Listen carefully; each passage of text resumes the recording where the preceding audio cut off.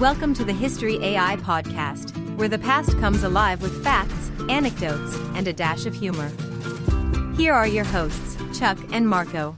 Welcome to the History AI podcast. I'm Chuck. And I'm Marco. Today, we're diving into a remarkable moment of humanity during the darkest of times, the Christmas Truce of 1914 during World War I. That's right, Marco. A moment when guns fell silent and enemies became friends, if only for a day. Let's take a step back and paint the picture of the world before the Christmas Truce. It's 1914, the first year of a conflict that would become known as the Great War, later World War I.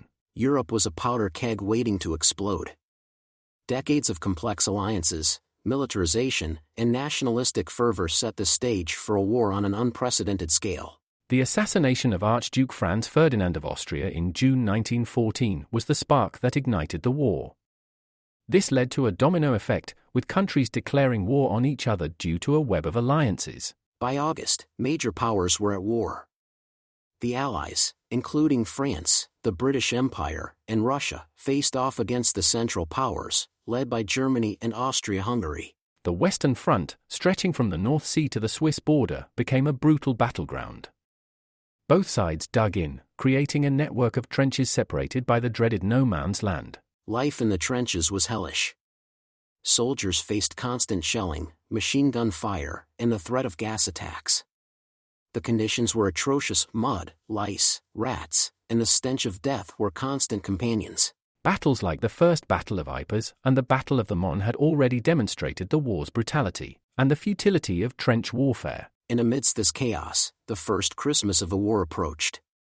Soldiers, far from home and living in squalor, faced the prospect of a festive season in the trenches. It was against this backdrop of suffering and despair that the Christmas Truce would emerge, a fleeting moment of peace and camaraderie in the midst of one of the darkest chapters in human history. To understand the Christmas Truce, it's crucial to know who was fighting.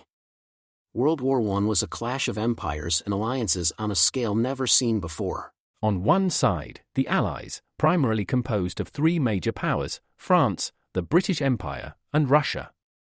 Each brought its own motivations and goals to the war. France, still nursing wounds from the Franco-Prussian War of 1870-71, sought to reclaim lost territories like Alsace-Lorraine and defend against German aggression. The British Empire, concerned about maintaining its global dominance, was drawn in partly due to its treaty obligations to Belgium, which Germany had invaded. Russia, with its vast empire, was driven by both a desire to support fellow Slavic peoples in Serbia and to expand its influence in Eastern Europe.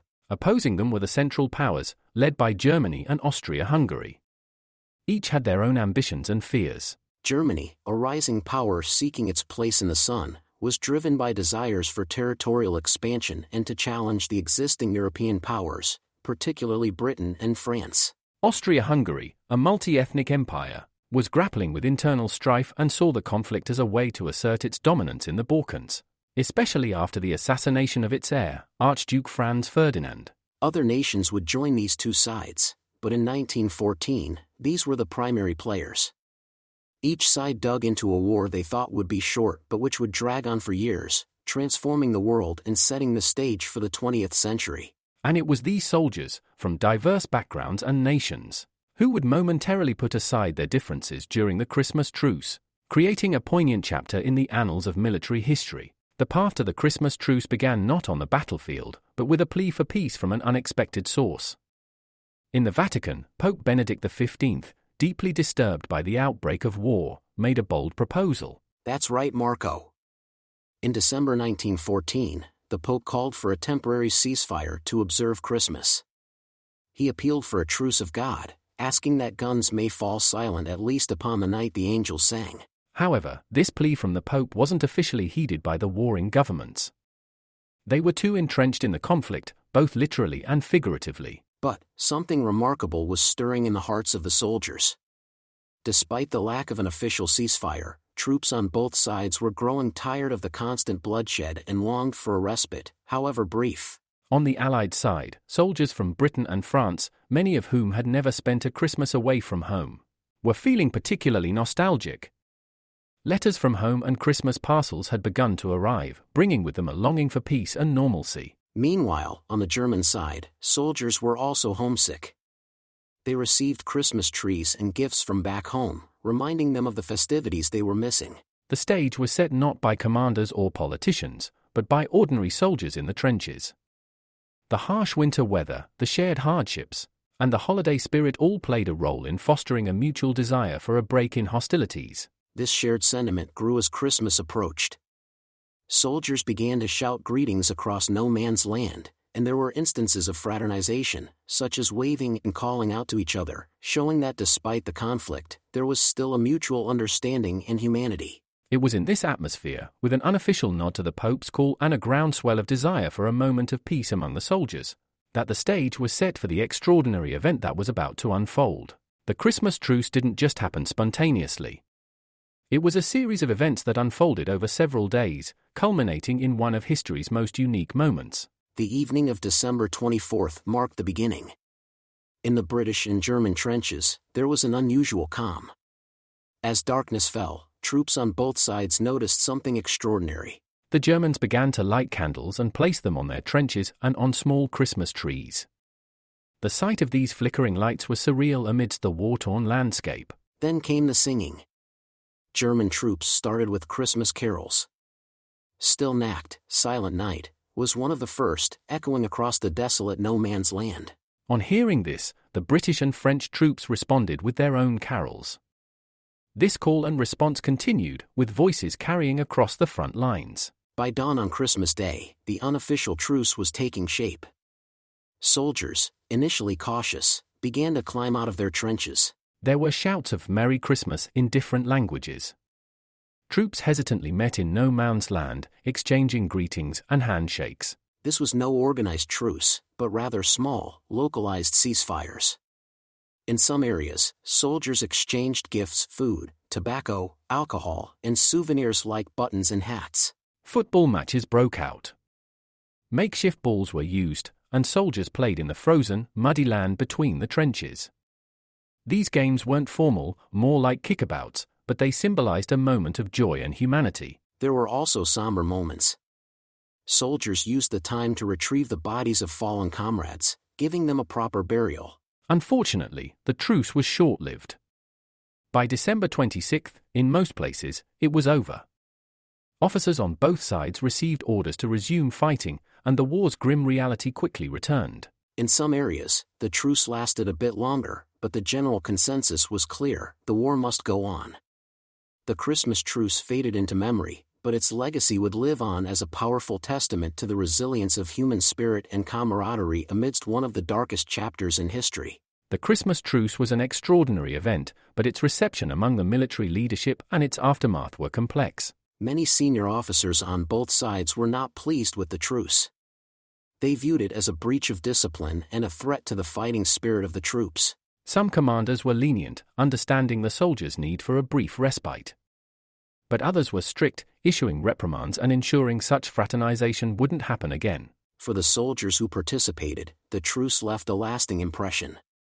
It humanized the enemy, which made returning to combat more psychologically challenging. The truce highlighted the absurdity of the war for many. After sharing moments of peace, returning to the brutal reality of trench warfare was a jarring and disheartening experience. News of the truce was initially suppressed, but eventually, reports began to appear in newspapers. The public reaction was mixed. In Allied countries, the truce was often portrayed as a display of Christmas spirit and the humanity of their soldiers.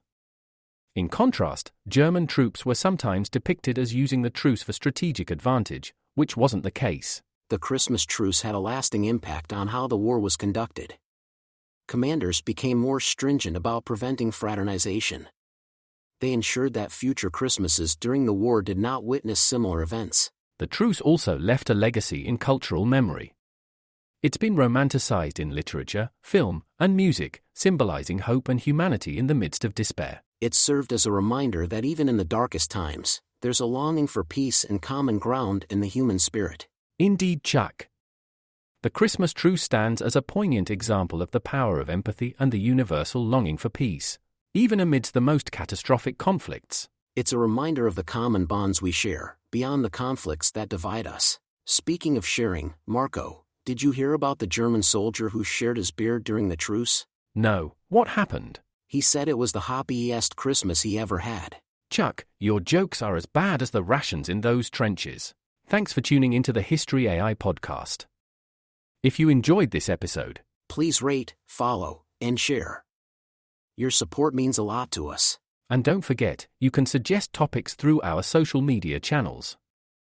We love hearing from you. Until next time, I'm Chuck. And I'm Marco, wishing you a peaceful holiday season. Remember, history is not just about the past, but lessons for our future. Thanks for listening, and Merry Christmas.